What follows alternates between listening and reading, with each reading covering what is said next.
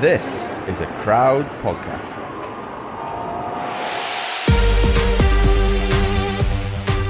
Hello, I'm Geraint Thomas. And I'm Tom Fordyce. And you've just entered the Geraint Thomas Cycling Club. Brought to you by Zwift, the indoor cycling app that makes training fun. Because fun is fast.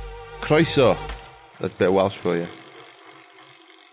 Gee, it's one of those sort of happy, sad, emotional moments because we have come to the end of Series 2. But what a series it's been. I mean, we've passed 1 million downloads. We've brought out a new merch line. We've got hoodies, t-shirts, bib shorts, socks, a jersey. Oh, we've become an official club, haven't we? A registered, actual, real cycling club. We've had in-person rides. We've had our classic group rides on Zwift. And we've had a few decent guests as well, haven't we? Yeah, we've been busy, haven't we, Tom?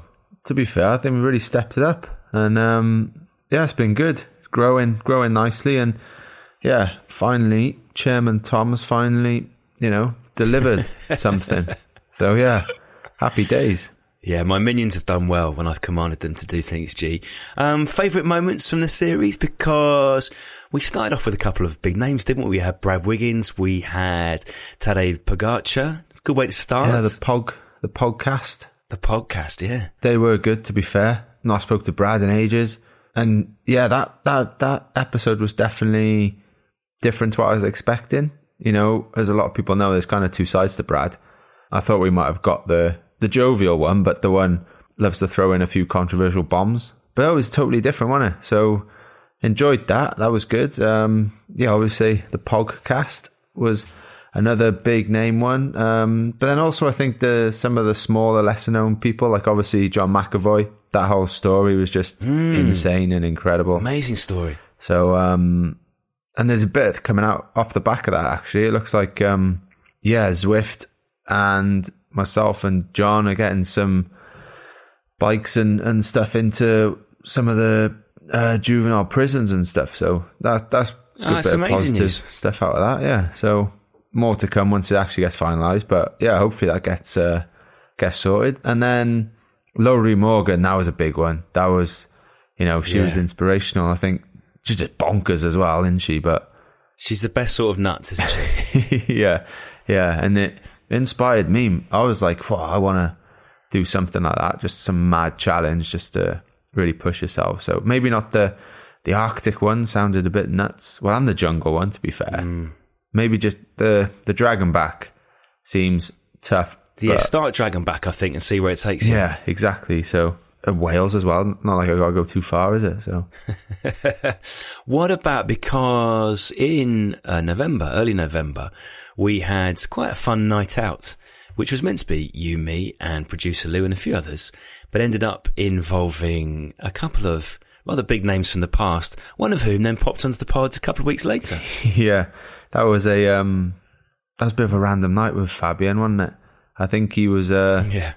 Yeah, I don't know if he's always like that or if he just hadn't had a night out for a while, but yeah, he was keen, wasn't he? We were sat down in that bar. I remember falling asleep, being like, mate, I just need to go to bed now. Like, we're supposed to be on stage in like 4 hours time.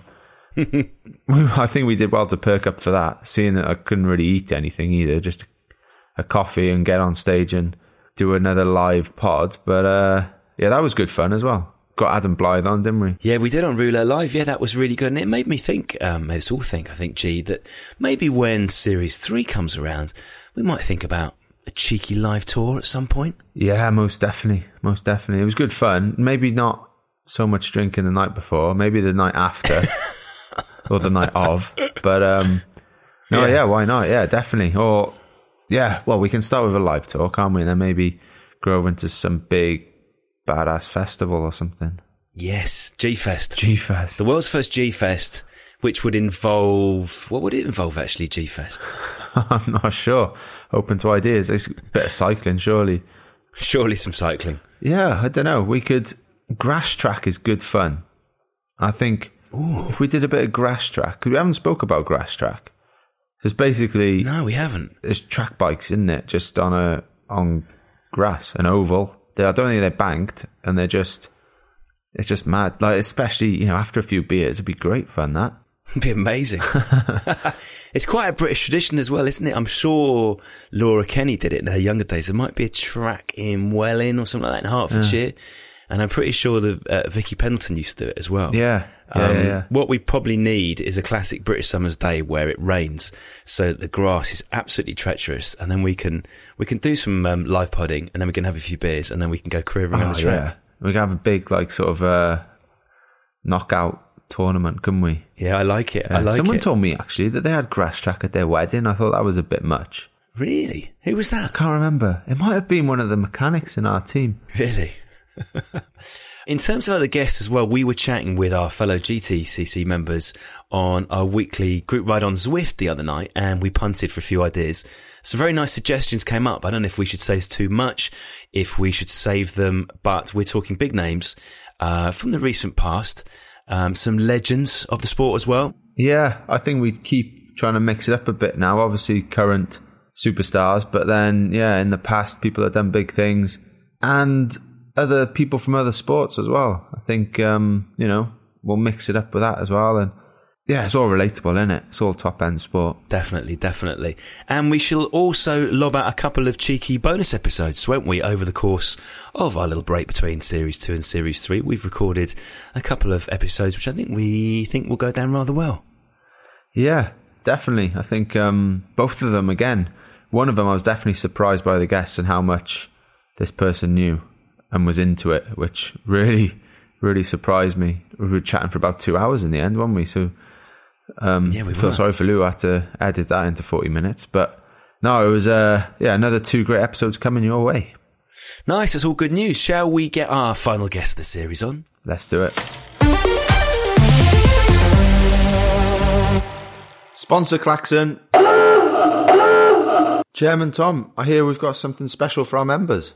Yeah, we have indeed, Geraint. We've only gone and partnered up with the best bike insurance out there, Lacquer Insurance. And when any of our GTCC members takes out insurance with Lacquer, they will get an exclusive Geraint Thomas Cycling Club sweatshirt. Right, okay then, Tom. So why are Lacquer so good? Well, Lacquer's collective cover is made especially for cyclists, for life on and off the bike. People just like our honorary GTCC president, Mike Carr. Have a listen to this. I signed up with Lacquer a few months ago. My bike was insured on my contents, which was costing me a fortune. So I went with Lacquer, really great model. And a couple of months later, my wonderful Carbon Canyon was stolen. They broke through my side gate and into my locked bike shed. Took the bike, which was soul destroying, but I had a police report, police number, and a couple of photos, which I sent straight off to Lacquer. Literally 3 or 4 days later, the money was in my bank account and I was off new bike shopping. So it was a great service. So if you fancy getting insured with Lacquer and fancy a free GTCC sweatshirt in the process, just head over to www.lacquer.co and sign up using the code GTCC. Enjoy. That was when I saw what I recognised as a fighter bomber. And then it clicks in your brain, oh fuck, they're bombing the airport. Imagine boarding a flight thinking you're heading on holiday, but instead you get taken hostage by Saddam Hussein. All the tanks are in rows and they're all pointing their guns at us at the hotel. And I've never seen anything like it in my life. Imagine being used as a human shield, put in the line of fire, your life at threat. Your daily reality is the fact that at any moment a bomb could come through and hit us, or at any moment when the guard comes along, he might just pull out his gun and shoot you in the back of the head. We're in trouble. We are under attack. Do not leave where you are. That man has been shot. He has been shot. My God. The biggest fear for me was being tortured.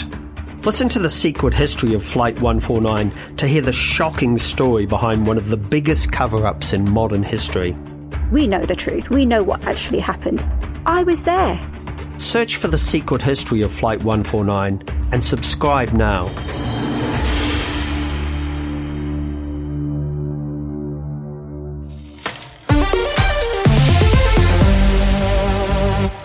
So, today's guest, Tom, is our final guest of Series 2, so I made sure it's a big one. He's my boss, but I've also described him as like a mate's dad. We'll get on to that. He helped transform British cycling. He set up Team Sky. He's a principal at Team Ineos. And he gave me a great big hug at the end of the Tour in 2018 when I won. Welcome to the GTCC. Croeso i'r GTCC. Sir Dave Brailsford. Diolch yn fawr, Geraint. Thanks for joining us. How are you? Yeah, I'm good actually. Pretty busy at the minute, but... Yeah, busy because you kept me waiting about 45 minutes for this. I can't believe it. I didn't realise there was other people with you. That's what I was thinking. Things I thought you were on your own. And I'm forever telling you to reduce the distractions, rest and recover, get your feet up, do your training, and I can cause you to be 45 minutes late. I can't believe it, really. I need to have a good look in the mirror there, mate. We'll forgive you because you're kind of like two jobs at the moment, though, aren't you, with Ineos Sport and obviously the team as well. A lot has changed recently. So since the start of the year, as Ineos has grown its portfolio of sports teams, and it's it's a very exciting place to be at the minute. Yeah, just for people back home, so Ineos Sport is basically made up of the America's Cup team, the sailing team. You might have to help me out here. I'll be quite slow at remembering, but football. There's OGC Nice, Lausanne as well, and Abajan in Africa. Yeah, that's a football. Obviously, you got F1 with Mercedes. Oh, recently All Blacks have just come on board. The All Blacks, yeah, bastards. Yeah. But I'm doing a hacker. That's it. But I wanted to know Kipchoge and running. Yeah, sorry, forgot about him. If there was another sport that you could add, just purely from, it doesn't have to be necessarily a massive sport, but what sport would you love to just sort of delve into more and see? I think it would be interesting to have one of the American sports. Yeah, I was going to say NFL. Yeah, just because obviously I spent a few Januaries down there, and it's just, and that's around playoffs time, and it's just a nut sport because there's a guy, Amp Puman, who sponsored this pod, just randomly now, just come into my head, but Jeff, he used to be a defensive linesman in the NFL. So I've chatted to him quite a bit, and it's just absolutely bonkers from the training to how they played to when they were off. It's just a completely different world to cycling. And you'll know full well, in fact, you remember Thomas Dimitrov, who was the general manager of the Atlanta Falcons, who, if you remember, for his to the Tour, didn't exactly, yeah. So he came for his 50th birthday. He loves cycling. I think his wife asked him what he wanted as a 50th birthday present, and he said he'd like to come to the Tour de France. And of course, we knew each other, so we kind of arranged it. So he came to the Tour, and lo and behold, we arranged for him to go in a car with Nico for a stage. And it turned out that it was the Mont Ventoux stage where Froome ran up Mont Ventoux.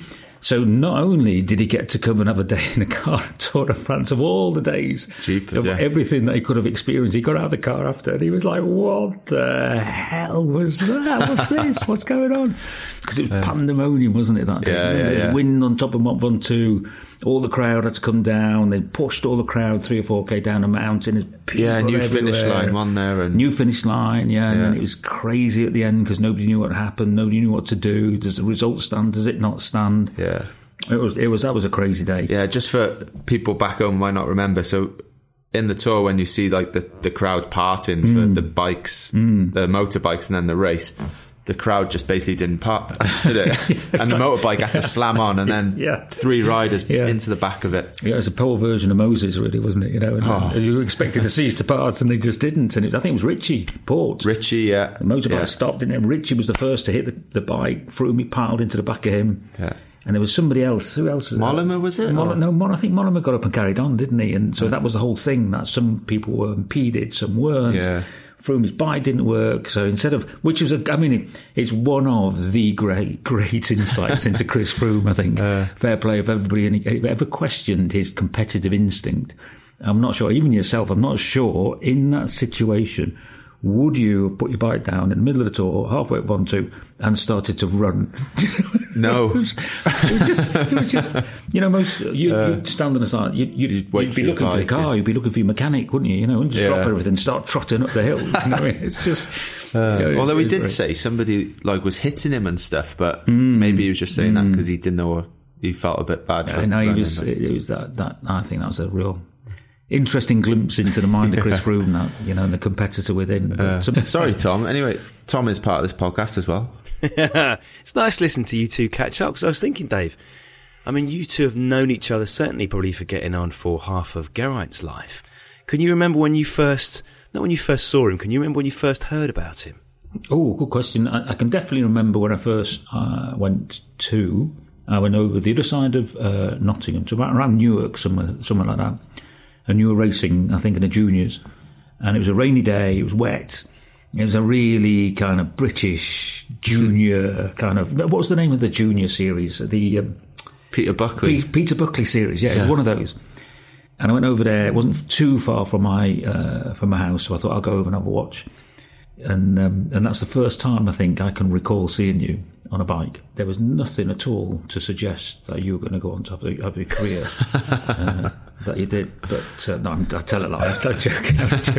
Pulling your leg. What about you, G? What's your first? Do you remember that first meeting, or is there an early meeting with Dave that sticks in the mind? I remember just being in the velodrome. It wasn't the first time because I'd been part of like the junior program in 2003, but I remember 2004 when the Olympic squad were training in Newport. So I'd met Dave quite a few times before that, but I don't know, when I went there then, because I just won Junior Worlds and I went down to, don't even know why I went down, just to watch and say hello, to, all Chris Hoy and everyone's there, so why would you not go down and watch him train? And I remember, seeing Dave then, and it was an important time, wasn't it?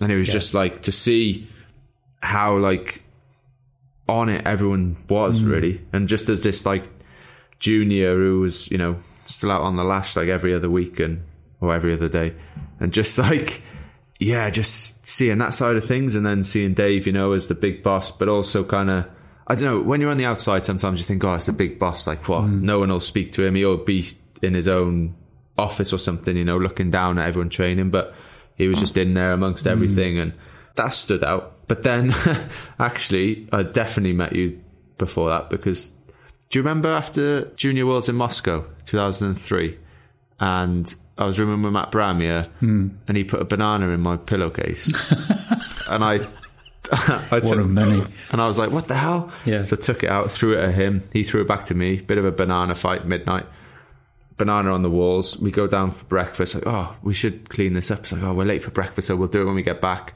to the room.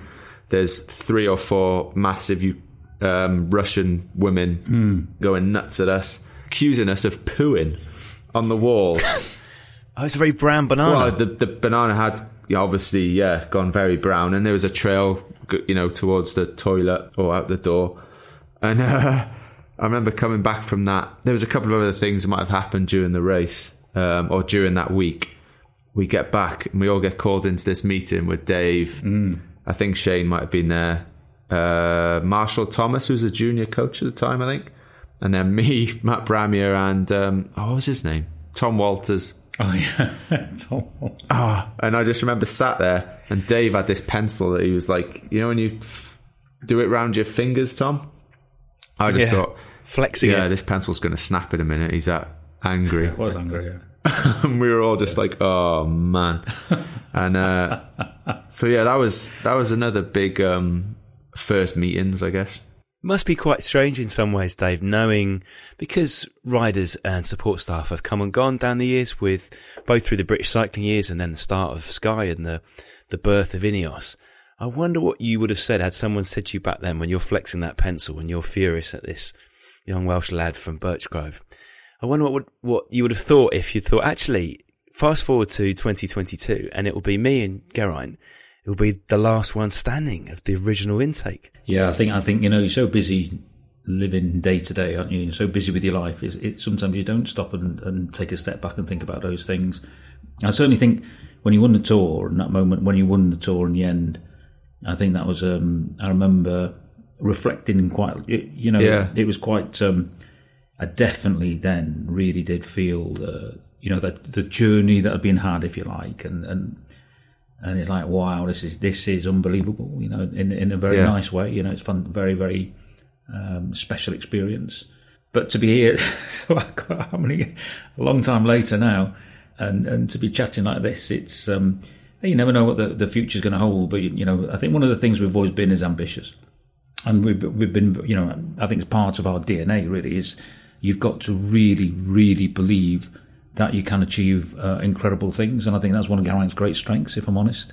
You kind of got nice belief in yourself and your own ability, not to the detriment of anybody else, not in a arrogant or a selfish kind of way, but just you got that kind of, no, I think I could do, I'll have a crack at that, and you've had that since you were young. And I think that a lot of people will say, for coaches or managers, you've really got to believe that in the athletes that they can go and achieve great things. Otherwise, why would you expect them to be able to believe in themselves? And sometimes as coaches or managers, you think actually you want to try and push people's belief to be brave enough to believe that you can go beyond your wildest dreams and achieve that. But I think you've got a nice balance of that, and so to be able to sit here after all of these years here, it's very, very satisfying. I must say, it's nice to be able to step back and reflect a little bit.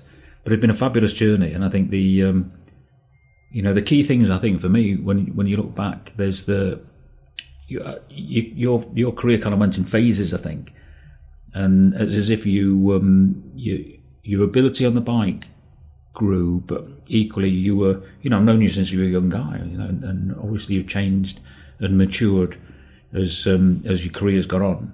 But I think you had that initial phase where you were really breaking through into the track program.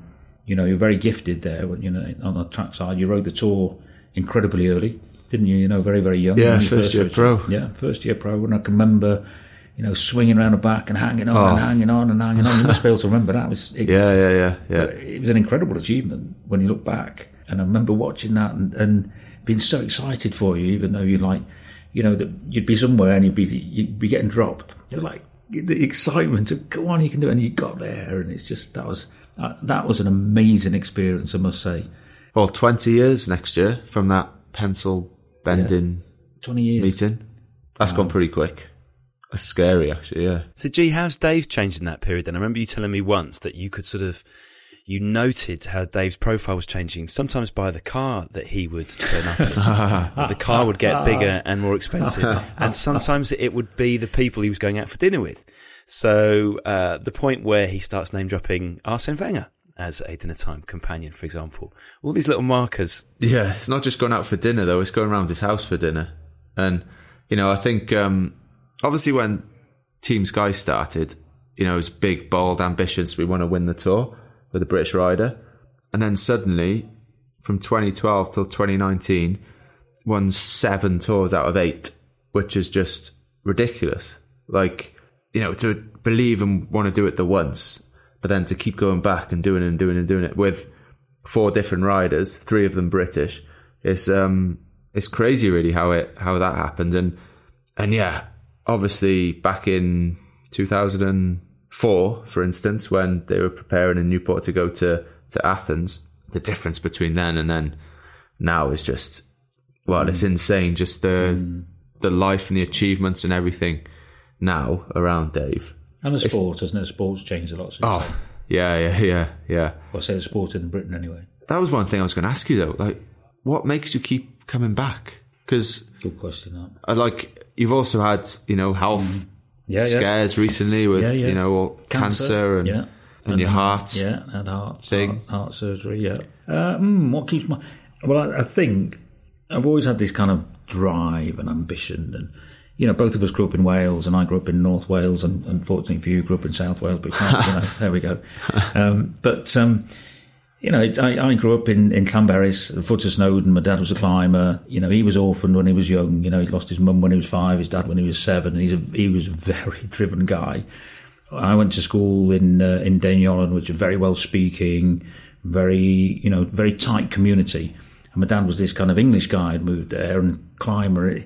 And somehow in the middle of all of that, it made me, I think it rubbed off on really wanting to achieve something, and be part of the community, and I wanted to belong, and that I think something drives me in that sense. And then I think I kind of get these moments of real ambition. I think, why can't we do that? Why can't it be a British guy? Why can't it be you?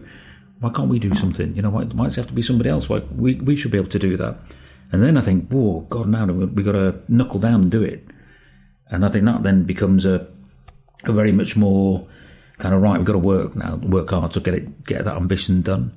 And I've never lost my drive. And I think like a lot of people work in performance, you kind of, it's like being a lifelong learner, isn't it? You know, you constantly want to, learn more, do more, find out more. But in my own mind, I think if you're going to stay in sport and work in high performance sports, like being on a treadmill or, you've got to run at a certain pace. And unless you're willing to run at that pace and you slow down a little bit, you're going to get thrown off the back of the treadmill if it's going at the same pace, And so you make a decision, you get up every morning and think, right, am I going to go at that pace? That's what everybody deserves, what they want from me, and that's what I've got to do. And the day I wake up and think, whoa, don't think I can do that anymore, I don't feel it, don't want it, then I get off, I think. Does the recent, obviously, like I said, we won 7 out of 8 tours the last 2 years, Pogacar has obviously. 2021 was the first time I'd ridden into Paris without the yellow jersey in our team since 2014, which is nuts in itself, which was really weird as well. But do those sort of knocks and like challenges almost give you a new lease of life to? Yeah, I think so. I think when we were in the middle of that winning streak and you said, okay, let's have a look at the next 10 years. What do we want to do? Who do we want to win the yellow jersey? Do we want to win it all the time? And of course you're going to say yes. Well, yes, let's just win it forever, But in reality, at some point, sport, at some point, the weather changes in sport and, you're going to lose one day in sport. And if you want to win big, you're going to have to lose big sometimes. You try not to lose, but equally, sometimes I think it didn't do the sport any harm for somebody else to win the tour and for us to become then the challengers rather than the kind of dominant force. And so I think it's a real challenge then to put yourself back in a situation and think, right, now what are we going to change? What are we going to do? All the other teams are getting better, everybody's improving. And of course, one of the things in sport is the better you get, the harder it is to get better. You know that. And so those little, you're constantly looking for those little areas and thinking, right, we're pretty high up here. How do we keep on getting better? What are we going to go for? And actually, if you turn that around, you can find that can be a very, very motivating thing. But you've got to change and develop at the pace of performance. You've got to change and develop at the pace that everybody else is getting better. Yeah. So put the tour to one side. Would you rather win? I love a would you rather question. Would you rather win a classic or no? Actually, no. Let's go 3 monuments. So the monuments: San Remo, Flanders, Roubaix, Liège, Lombardy. So say, I don't know, whatever. You can pick. Roubaix will definitely be one, I'm sure. Flanders? Yeah, I like Flanders. Well, I like all of them, I must say. Flanders is my favourite as well, actually. But, so okay, you could win, you can have 3 of them. Yeah. Or another Giro or Vuelta. Well, in my kind of mind, you'd go for all of them, wouldn't you? You get the Giro, the Vuelta, and the 3. That's yeah. But I guess if you push comes to shove, at this moment in time, I think it would be fun for us to win 3 monuments. I think we've done ever so well in the Grand Tours, and I hope we'll continue to do so. And we won Milan-San Remo. We were very close in Paris-Roubaix with Johnny this year. We punctured. Pretty sure they stayed away, hadn't you? Not punctured, but Fletcher was 3rd, wasn't he? So I think Stannard was 3rd. Yeah, Stannard was 3rd. Yeah. So I think that definitely I'd go for the monuments. Me too, as well. And the sport's changing. And you think like the way you've seen it yourself. The way that we're racing now is a bit different than we did in the past. We're a bit more offensive, if you like. We're a bit more trying to race a bit more aggressively. There's this whole crop of young talent that's come through, and they're racing quite differently, than traditionally, where the way races were done when 20 years ago or whatever, how long ago it was when you were starting out. And I think that's brought a new dynamic, and we've got riders who can race in that style. And so it's pretty exciting. So I think, with your young Tom Pidcocks and those guys coming up through the ranks, they're exciting to watch. And I think, they're multidisciplined as they are now. And so I think it would be fun to win those monuments, I must say. So, Dave, I'm not the first person to ask this question, and great minds have struggled to come up with an answer to it. But how do you beat Tadej Pogacar? Because this is going to be the defining question, I think, isn't it, for the next 2-3 years, maybe more at the Tour? Yeah, potentially, but I think in sport if you get into the mindset that you think you start to believe somebody's not beatable, or you start to think of invincibility, all of these kind of things, then I think that's a very, very dangerous place to be. The whole point of sport is you got to believe. So you got to believe in winning. You got to believe in an ability to find a way to win. You got to outfox your opponent, and you got to be creative and come up with ideas. Maybe it's tactical, and maybe physically, head to head physically, that might not be the way to do it. Might have to come up with different ideas and different approaches that you haven't thought of as far as yet. So I think you've got to start with definitely it's what do we need to do to win, and how do we use what we've got to win. So, not just kind of narrow it down to head, and avoid at all costs, avoid this idea of, it can't be beaten. For sure he can be beaten. For sure he can. Having said that, he's come along and he's performed ever so well. He's pretty relaxed about it. He's got a very good mentality. I've got a lot of admiration for him. But he's human nonetheless, and he's a bike racer, and in racing anything can happen. One thing about Pogačar, though, I've got a question. I'm going to make it up, though, because he's not a knob. But say Pogačar was going to come to the team, or wanted to come, but he was a complete idiot. Yeah. And he was a knob, and he was a diva, demanding, guys didn't like him, and this and that. Would you still sign him because of his character? No, I don't think I would, actually. I think in the end, you know yourself how strong that, how important... you've got to have values in a team, and you got to build a team. You need an identity, you need values, and you need to. For you guys, you want a sense of belonging. You want to feel part of something. You just want to go there on your own, like a group of individuals. You want to feel, we're together. We've got a purpose, and we're aligned, and going into battle together, and all that stuff. People talk about it, and they'll stick it on the wall and everything else. But to make it real and to really build that into a team, and for people to feel that, is massively important. And it doesn't take, it only takes one bad apple in a group, and it can ruin the whole dynamic.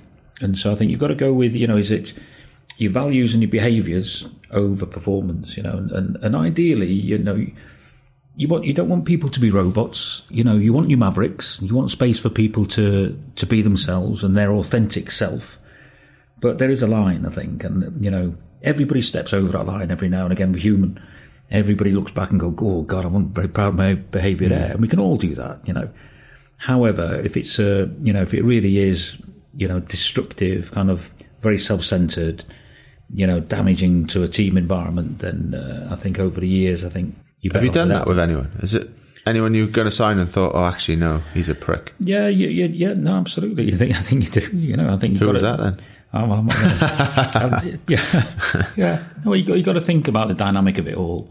And I guess one of the interesting things bringing in the national team, the Olympic program, is you don't choose from a national point, national team perspective. Your talent comes up through your system, and you've got what you got in terms of you dealt the cards that you've got, and then you've got to really decide how do you work with that. But in a professional team where you can trade or you can recruit and let people go and bring people in, then all of a sudden it's a different thing. I think a lot of people probably say about it, you'll know better than I will, but I've got quite a high tolerance, I think, to challenging people. And quite a few people will say over the years, when we had a few issues, well, why did you come down harder on that person? You should have done this. You should have been hard on this. But I do like to try and spend the time to think about why did somebody behave like that? What is it that, try and coach and support and mentor and guide, get them back on the rails, give them an opportunity. I prefer that kind of approach in the end. But, there are certain kind of boundaries you don't step over, but that's what, in the main, I think I prefer that kind of way of doing it. But there's no doubt about it. If you've got somebody who's really damaging to the group, get them out. You want a team or do you want a group of individuals? That's what I'd say. You've been there. You've seen how damaging kind of certain behaviours can be. Oh, yeah. Yeah. We're not going to go any further than that, because otherwise we'll let the cat out of the bag. But also, I think we had him as a guest on an earlier episode of this series. But anyway. Do you think, Dave, from your position, and you're trying to get the best out of a disparate group of riders and human beings, I guess you have to care about the riders as human beings as well as just riders. But equally, that's going to bring its own baggage, isn't it? Because you had a situation with Geraint much earlier in his career where he had that really bad crash in Sydney, and you had to phone his mum and dad and say, your son's in intensive care, or you had the Chris Froome crash at the Dauphiné, or this year, everything that's happened to Egan. Yeah, it's still very fresh in my mind. I mean, safety in this sport's an issue for me, increasingly so. I don't think we do enough as a sport on the safety side. Because you said to me, in the last couple of years when I've been at the Tour, you're like, boy, it used to be you ride at the front, you were safe. You ride in the middle, okay, you're taking a risk, we all know that. But then you ride at the back, you're safe. And now, you can, like you said, I think after one stage you came back, you said, God, it doesn't matter where you ride anymore. I don't feel, it's getting more and more hectic, isn't it? Yeah. Like I think I mentioned before, it's like before you'd race for the top of the climb and you might try and outbrake each other for one or two corners. Now it's just fighting for every corner on the whole descent. And it's just like, mate, boys, it's like 100k to go. Like, what are we doing? Yeah. Like, we make a rod for our own backs. Yeah. For sure. Yeah. That's the way it's kind of going. And I think the fact that everyone's a lot better as well, the whole peloton, the level is higher. And is higher, yeah. So everyone can be at the front. The bikes are better, faster. Yeah. Disc brakes, everyone's got more confidence in them. Like, it's just a combination of a lot of stuff in it, but it is a crazy. But it's coming back to your question, though, Tom. I think it's vitally important that we do something, because there's nothing worse. Obviously you had your accident with your spleen, which I can remember. I can remember getting a phone call. You were in Australia. I was back in the UK. Everybody knew it was serious what happened, and it was. Then you got that period where you're not quite sure what's going to happen. You're trying to determine the facts. You're trying to get how bad is this? What's going to happen? And then of course you got the family, you got the parents, and you feel on the one hand you're as worried inside. You're really, really upset and concerned inside yourself, but you think, well, I've actually got to try and be calm here and try and help everybody and organise everything. A bit like a doctor, I guess, in A&E, they could look at that and respond emotionally themselves, or they think, no, I've got to do my doctor's job and then help them, and you sort of train yourself to do that. But we see, unfortunately, there's quite a lot of crashes in the sport on a pretty regular basis. So we're accustomed to, he such and such done his collarbone. It doesn't really. It should register a lot more than maybe it does now. But the Chris Froome level of accident, your level of accident, and more recently, it's still fresh in my mind, the Egan one. I was on WhatsApp with him last night, and videoing last night, and that rocked me this year, I must say. Maybe I'm getting older, or whatever, but it really rocked me, I must say, because he was really, obviously, he broke his leg, he broke his ribs, he really walloped himself, into the back of that bus. But the thing that they were worried about the most was that he'd gone head down in TT position, his head had hit, and he'd really damaged the back of his neck. And they thought that the damage could have made him paralysed. And so they decided they were going to operate on him, get him fixed up in terms of bones and everything, and then really do what they were concerned about, which was the operation to his neck to make sure everything was all right there. And that took 6 hours maybe during the night. And you're just sitting there kind of waiting, and then you've got to wait for him to come round. That's happening at that stage, do you? Just watching your phone, waiting for the updates. And then you think, okay, well, he's going to come round, and it's either going to twiddle his feet, move his legs and arms, or he's not. And they're dark moments, I think, and makes you really stop and think about what we're doing. Well, I imagine the guilt is the wrong emotion to feel. You have no reason to feel guilt. But often in these situations, when someone who is at least our partial responsibility has an accident like that, then that's the emotion you feel, isn't it? It goes beyond responsibility into that sense of, is this in some way my fault? Is there something I could have done? Yeah, exactly that. And also, I guess in maybe in life in general, but it certainly feels to me in our sport that good things happen slowly. So in this sport, you've got to work hard for a long time for something good to happen. You have, the rewards are a long way down the line. You put in, but bad things happen very quickly. Bad things happen in a nanosecond, but the good things take for a long time, long time to achieve. So it's about, you in your Giro and hitting the pole. One minute we think... We don't talk about that, Dave, on the pod. No, okay, we'll do it, talk about it, but in the context of... Well, we're looking good here. You're in great shape. You worked all that time. You built up. Then out of the blue, in a nanosecond, boom, something bad happens. And I guess, you become, you kind of get used to that in a way. Not used to it, that's the wrong word. But you kind of realise that's how this thing plays out. So the goalposts move very quickly all the time for us. One thing I was going to ask, that's probably the answer, but I was going to say, what's the worst bit the most challenging bit about your job? I'm guessing that must be one of them, but is there anything else which is like, yeah, I think that, when I get to see, and I know you all individually and I try and take the time to think about you all as you're Geraint Thomas, you're not Dylan Van Baal, but you're all doing the same thing, but you're all very, very different.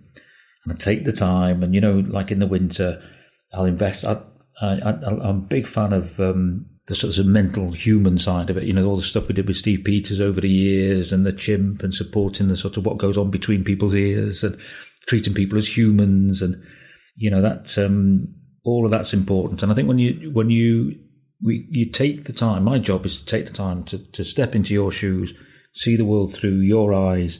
What's happened to you right now? Where are you at in your life? What's driving you? What's motivating? What can I help to do? What can I do to help you? Etc. Etc. Etc. And of course, we've got responsibility and accountability to, we've got jobs. We're professionals. We've got to get on with that. But more than anything else, I see the sacrifices that you make firsthand. So I see the hours and hours and hours of training that you do. I see the sacrifices that you make to be away from a family. I see, a long time you got to live a life which is like you're kind of like monastic warriors. Do you know what I mean? So you got to get up with hardly anything on, very little material on you, and go and put yourself at risk. You got to fight. You got to do it for a long time. You got to travel. You got the rigors of lack of sleep. You got to watch what you eat all the time. All of that sacrifice. I'm not sure people really see and just see what you have to put in. And I get to see that all the time. And then I see sometimes you get the dividends, and sometimes you win the tour, and sometimes you don't. And it is difficult to watch somebody and people make all of these sacrifices, and then for whatever reason they don't quite get the performance it deserves. And that's that's the downside of all of this, really. And that's you feel on a human level, you think, oh God, they put in so much. They just deserve it. You think, God, if life was fair, you'd deserve that. So they deserve that more than anything. But unfortunately, life's not fair. And I think that's a challenge at times. A car would help. A car would help. Just sent me a car or something. Yeah. Well, you could, bit of cash in an envelope. We're good at doing cash. We're good at contracts. We're good at night outs, aren't we? We've had some good night outs over the years. Tom, so we had a bit of a random night out here. It was November time, and Dave was like, let's get everyone together. And like, no intention of drinking. Like, from my point of view now, I was like, Me neither, thank you very much. Dave. So we go out to this restaurant, really nice place. End up, like, before you know it, we've had quite a few bottles of wine. I think they were Magnum bottles. They were pretty big. Next thing you know, we end up in a club, and, we're getting in at, like, God knows what time. You don't even know what time you get home. Anyway, the very next day, there's a charity race ride in Monaco around the port that we were all doing. So I wake up at like 8, like fuzzy-headed, thinking, oh man, what happened last night? Why did we do that? Thought, I'll go out for a little spin now just to sort of feel a bit better when it comes to the race. 10 minutes down the road, just turned around and went home, went back to bed for an hour before heading to the port. But yeah, that was a very spontaneous night out, and don't really drink so much now. No. That was good. Both of us, really. No. But I think back in the day, there was some. There's the whole thing about the Welsh, and you can't take the Welsh or the man out of Wales, But I think we both got that, whatever that gene is, where you get to a certain point of having a few drinks, and then you just don't stop. Yeah, and that's why I never, don't have the first, you can't have the 50th, can you? And my first memory of Dave, Tom, when we were like on the Lash, I wasn't really with him, but Newport Velodrome had just opened. I remember that. Very, very well, yeah. 3 maybe. With a pond out the front. Yeah, yeah. But Pond actually was in the foyer, if I remember. Yeah, it was in some hotel, like on the motorway junction, the Newport. And so Brad had like won the European Derny Champs. It was the opening of this velodrome. Now it's Geraint Thomas National Velodrome, Wales. Is it? Well, yeah, very nice place. There's a Canal Van Brailsford in Bangor. Is there? Yeah, I suppose. Yeah, very nice. Yeah. We should check it out. Yeah. Of a facilities competition. And later on that night, I just remember just have this like flashback of Dave B doing backstroke in the pond, still with all his suit on. Moving swiftly on. So yeah, we've had some had some nights out. Have you ever argued? No. Well, I don't think we're arguing types, are we? Really, we're not shouting. We never. No. Don't think we've ever raised our voices at each other, have we? Really, but no, I can tell when he's pissed off at me. That's for sure. He doesn't hide that, and I think, and vice versa, probably. But I don't think we've ever. You know, we've had difficult times, haven't we? We've been in some pretty heated situations over the years, and some pretty kind of like quite a lot of conflict over the years, and different scenarios with different contracts, haven't we? You know, and all that kind of stuff's always a bit awkward at times. But I don't think we've ever argued full on, have we? No. And that's kind of, I think knowing Dave for so long is mainly good because the relationship we have, we can be open with each other and honest. No, I agree with that. But it does make it hard at times. Only very rarely, but when you're like, oh, shit, I need to go to Dave with this now, or vice versa, you know. But on the whole, for sure, it makes life a lot better, easier. I think maybe I don't know, but certainly with you, I think what you're very good at is you will go, you know, in a quite calm way. You don't get all flustered and you don't get all kind of anxious or angry and anything, but you will sit down and you go, look, here's my challenge, as it were. You know, I've got this and I've got that option over there. I've got this and this. You put yourself in my shoes, then you can see why this might be a good solution for me, you know, and you can see why that might not be a good solution for me and why I might not want to do that. I want to do this. And actually that approach makes it quite easy then to have a pretty good, I think we're pretty good at sort of discussing all of the different facts, and then we kind of do the pros and cons of each one, weigh it all up, and try and say, okay, well, if it was only you, you do that. If it was only me, we'd do that. But it's not only you, and it's not only me. So somewhere in the middle, we got to figure this out. And we kind of get there in the end, don't we? You know, and that could sometimes be, you know, when you think about things like, you know, leadership of a race, the big races where you've gone, right, I should be the leader, which is what you think sometimes, isn't it? You know, or you're fed up with somebody and you're thinking, actually, hold on a minute, that shouldn't be like that, it should be like this. It's quite easy to have those conversations in a way, you know, so it doesn't come out in, you know, you're pretty mature and you manage that really well. So it makes it, not that we always get to agree, but we're pretty good, I think, at putting those things on the table. I mean, you were brilliant. One of the things, Tom, I think I'd say to your credit, I think you've taken that into the role that you've now got as established one of the elder statesmen from a rider point of view, and your influence over the group is massive. You know, they really do. You got a presence. You know, people watch and look and listen, and you know they very much take a lead and listen to you. You've got a lot of wisdom now about this sport. You know. But you never bang your chest. You never go, right, it's got to be this or it's got to be. That's not you. But you do have a lot of impact. And the young lads coming up now, they, you know, how you race, what you do, and what you've been. They've got a lot of respect for you because of what you've achieved. And the way you go about that, I think, is something to be admired. And so if ever we have a problem, Tom, you know, teams will say, you know, you've got a leadership group or there's some senior athletes in a team who kind of bridge between management or coaching and the rider group. I think you're doing that brilliantly now. I think our ability to sit down and say, listen, gee, you know, cool, we've got a bit of an issue here, you know, and what do the lads think? Can you go and find with you and maybe a Swifty and maybe a Luke, and you know, those senior guys will go into the group and get the sense and mood in the camp, as it were, and bring some stuff back. And when we got problems, I think you're very good at saying, hey guys, we could kick off about this. We're not happy with what they're doing over there because we haven't got this or equipment or whatever it may be, clothing, whatever it may be, bit of an issue.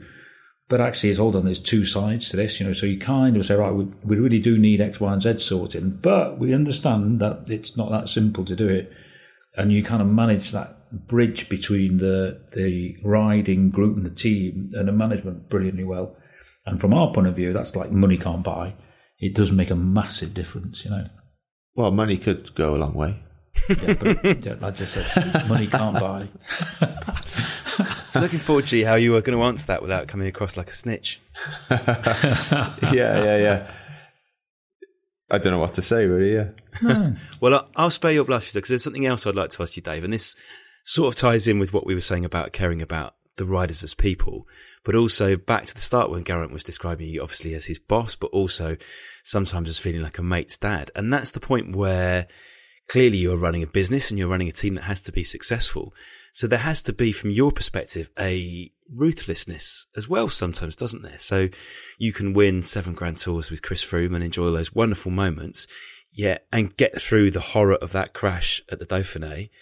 Yet there's got to be a point too where you have got to say to him, do you know what? It's time for you to move on. Yeah, no, you're absolutely right. And I think one of the key sort of in a leadership or a management or a coaching role, it's very easy to mix up the difference between a personal relationship and a professional relationship. And of course, a professional relationship is bound by you've got a job description, you've got a contract, it tells you how to behave, there's a code of conduct, it spells it all out for you. This is how you're going to operate, this is the role, this is what is expected of you. So it's spelt out in terms of what you're trying to achieve. And of course, a personal relationship is different. There's no rules. If I decide I want to be friends with Geraint anymore, off I go. It's like and then you might go, well, I did you a favour last week, I want you to do it a favour back. And I'm going to get pissed off if you don't do me the favour back. But that's not a professional relationship. Is very clear, and you're expected to fulfil a role. So then you think, okay, well, how am I going to fill the role, and how do I separate out? How do I not make the mistake of falling into that personal kind of operating on a personal basis and a personal relationship, and making sure I keep my professional standards? So you can be personable in many cases, which is a good way to be, but not personal. And I think that's learning for a lot of young coaches, a lot of young, like I say, in leadership or management, it's a skill you need to learn. And you can recognise, wow, I really get on. I'm pretty good friends. I feel like I'm friends with this person. But equally, you got to keep that personable and not make your decision making personal. So it impacts on what is a very clear, straightforward box that you fill in, and it's a professional role that you're playing. We're together for a month at a time at a tour. Traveling all the time. It's very difficult for an entire group to maintain that professional behaviour and not fall into normal kind of group personal behaviour and personal norms, and you get quite a lot of challenges from that. So I think over the years, when you get confronted with very difficult decisions, you got to be pretty clear in your mind what you're making decisions about, what variables you're going to use, what are the things that you're making a decision for. And at times, again, I've come up with situations where there's a potentially like a popular decision, what other people would like, what the sponsors would like, what the owners and partners would like, what the riders would like. And there's a performance decision, which maybe this is probably the best decision to try and increase our probability of winning. And then you get stuck. And then that's like, well, God, I think, if everybody was robots and didn't have emotions, then it's straightforward. You just do this and this and this. But they're not. They are human. They are people. I do have a relationship with them. So what are we going to do? But I think from my point of view, as soon as you get any kind of bias, you let any kind of bias come in from a relationship or I like this person, wherever else it may be, and you try and take that into a performance decision, you're in trouble. It reminded me when I had to ring the bank and make like quite a big transaction to something. And then it was all, professional and, security code, questions, blah, blah, blah. Yes, sir, blah, blah, blah, blah, blah, blah. Next thing, once that's done, how's the racing going on anyway? What you got next? And I was just thinking, this person now is going to go home and know, Yeah. This, like, obviously I'm sure they would be professional, but that was weird. It's kind of like a good example of that, and Steve Peters used to use this all the time, is that if you think about sort of personal behaviour, think, oh, can I be bothered today? And am I going to try as hard all the time? And it's just a bit random, and, or you think professional behaviour, I will always be at my best. I always give them my best shot and everything. So you think about a surgeon, for example. None of us really think that, you go into for surgery and on a Tuesday, the surgeon can't really be asked. We all assume that, like this, without question, the surgeon's going to try and give it the best shot every time. And we assume a professional code of conduct, Well, one last question. Let me just close that door a sec. So just one last question to finish on. If you could relive one race or one sort of moment in your professional career, what would it be? Doesn't even have to be a race, actually, but... Good question. I think the start of the London Olympics was pretty cool. And, the fact that a yellow jersey in cycling was what Britain chose as the very first act to open up the Olympic Games. I think from where we came from as a sport to the fact that it could have been, anybody in Britain, and actually it was a cyclist and it was a yellow jersey and that's how that Olympic Games was opened. That felt like we'd come a long way.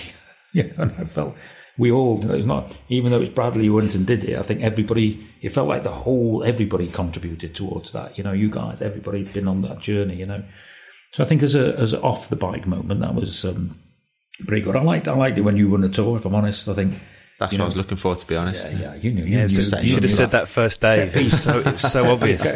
Kept him guessing, No, I tell you why I enjoyed you.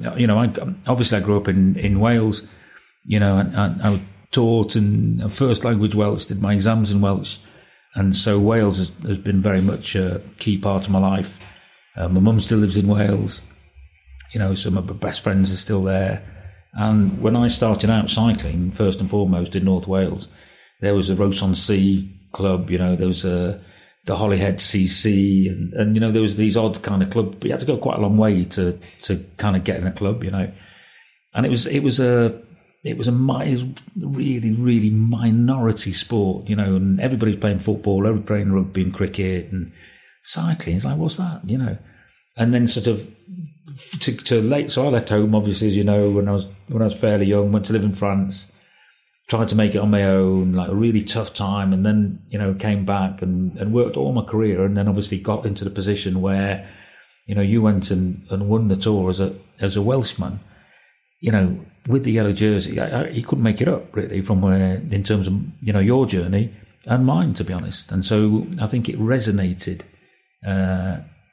really deeply with me, So you're welcome. I enjoy that. Yeah, well done, mate. Proud of you. Proud of you. Great way to finish that, Tom, that. Dyrnok ar bennig I Geraint.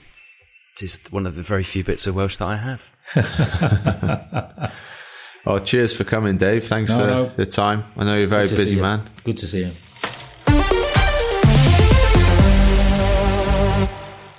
So, Tom and Lou, it's our final episode of the series, and the time has come. You've done 20 weeks on Zwift now, and I want to know how it's gone. Have you hit your goals?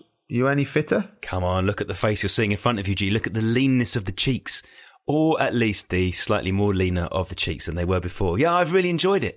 I like the way as well over the course of this series. So we started off and it was autumn, and I was doing my Zwift sessions with the garage door open and a little breeze coming in, and then in the middle of this series it was freezing cold and dark outside. The garage door was shut, and now we're coming towards the end of the series into spring. The garage door is open again, and Zwift has kept me going through all that darkness and cold and everything the British winter has to throw at you.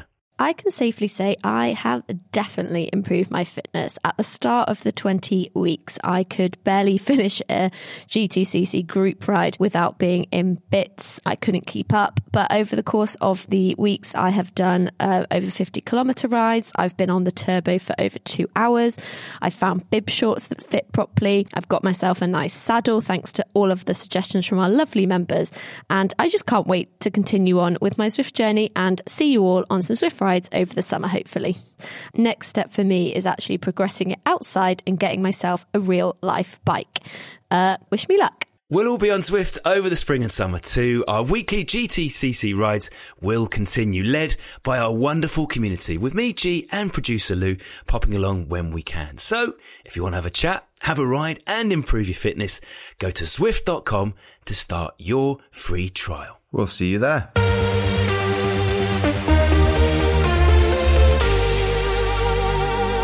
Tom, time for our final Any Other Business of the series. I'm a little sad. Well, not really, but yeah. Let's start with a plug anyway for one of our loyal sponsors, Momentous, and their incredible PR lotion. As you know, I've been using this all series.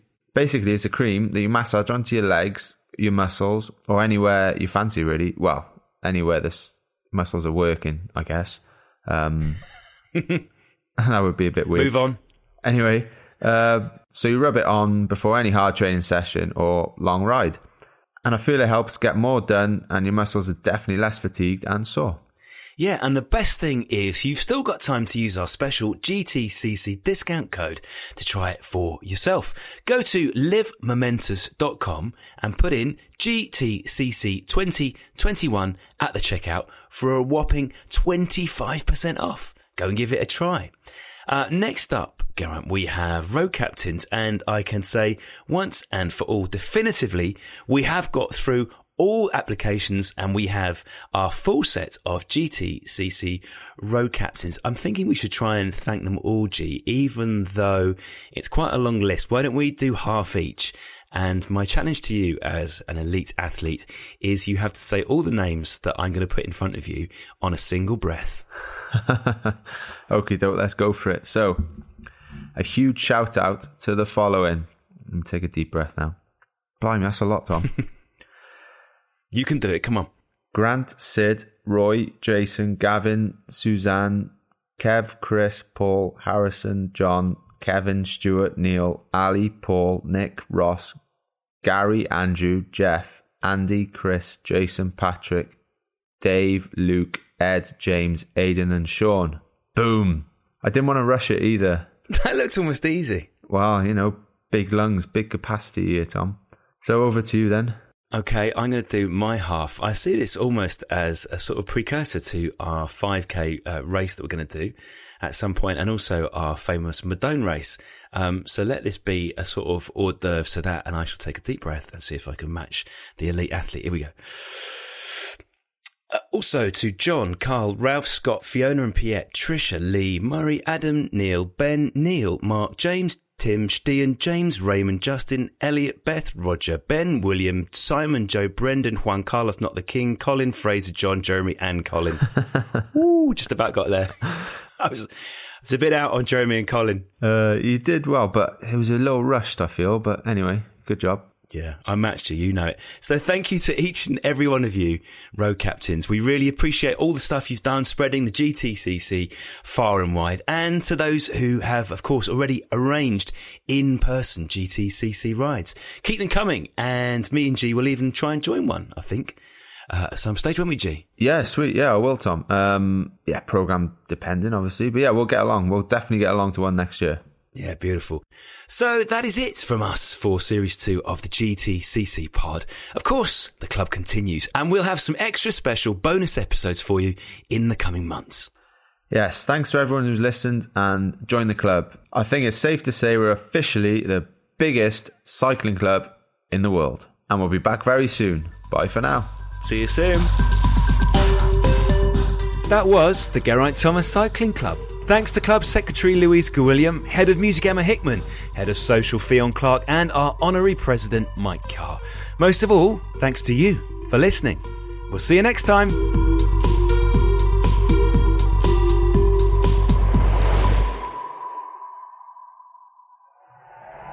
Crowd Network, a place where you belong.